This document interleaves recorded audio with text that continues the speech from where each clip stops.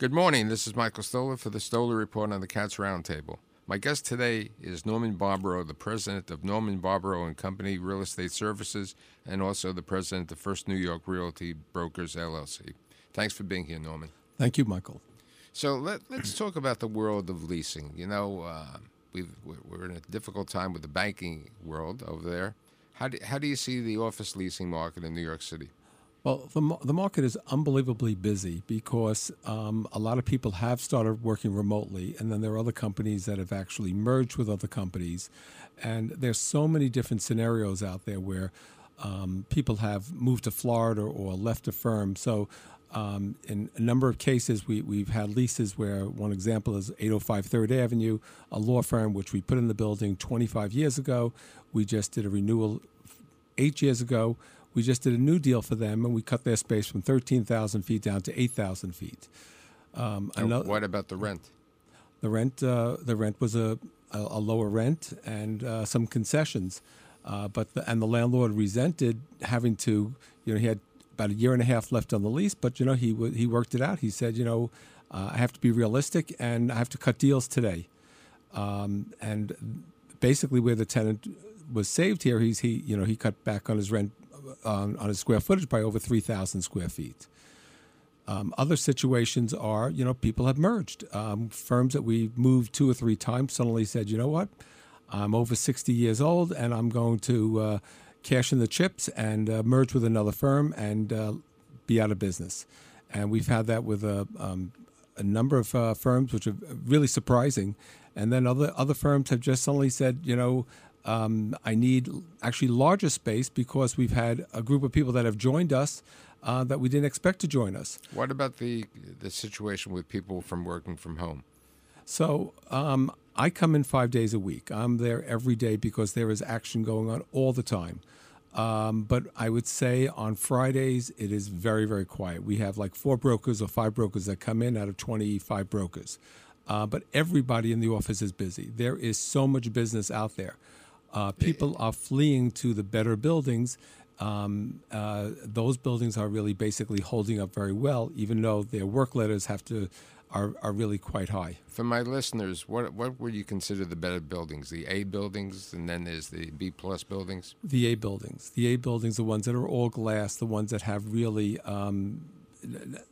people aren't really that crazy about amenities. They're looking for, it has decent views. It has they love the pre-built where you can walk right in the door and you can start your business right away.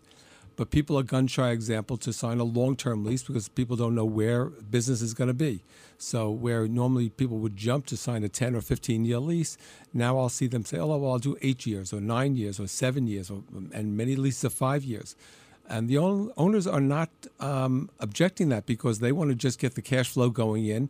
We know that this is going to readjust itself and the market will be back. The question is, how long will it take to come back and who are going to be the people that are going to be hurt by it? A lot of owners are really hurt that they have large mortgages. They had great rates before, but now the rates are higher, or they have a loan to value that is much not what it used to be, and they have to either put more money into the property to keep it, or they're going to have to sell. What about amenities? A lot of people are telling me that to keep these employees in 4 days a week, even I have to have amenities. I have to have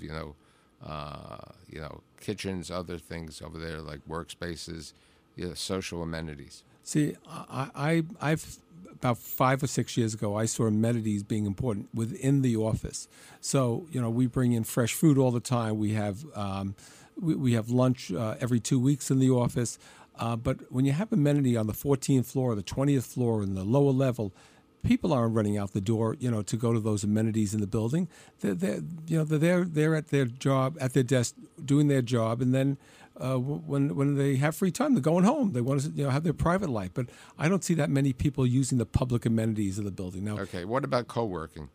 Co-working is really a mess. We all see what's going on with WeWork, and we all see many spaces that have collapsed.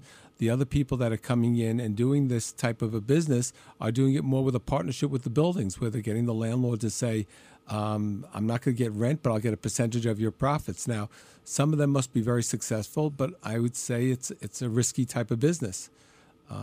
People don't sign long-term leases. But on the other hand, there are lots of companies that don't want to make the long commitment and are happy to go 3 months at a time, even though they're paying $100 a foot for their space. What about conversions of office buildings to residential? What's your thoughts? Well, I think that's what helped us after September 11th when we lost the towers. Downtown changed, and I think that's what we need right now is many buildings to turn residential, because residential seems to be holding up.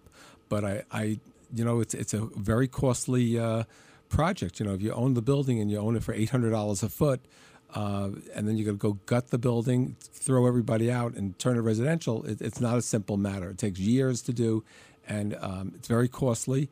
And you have to have the right. If it's too big a floor plate, you're not going to get the right windows to make apartments with. It's going to be too much interior space. In addition, you need tax benefits. That's why the Lower Manhattan worked, because they had the 421Gs, so the benefits were very important. 100%. I never resent the landlords for making money. They're taking the risk.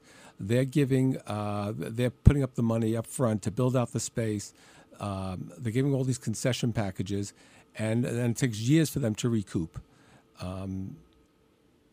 Someone has to take the risk, and they're taking the risk. So would you say it's a tenant's opportunity today? It's a tenant's market. There are unbelievably inexpensive deals, cheap subleases. There are even direct leases that are very economical. And landlords have to, unfortunately, still give a large work letter, more than they ever expected, to attract those tenants. So besides the work letter, do we have a large amount of concession?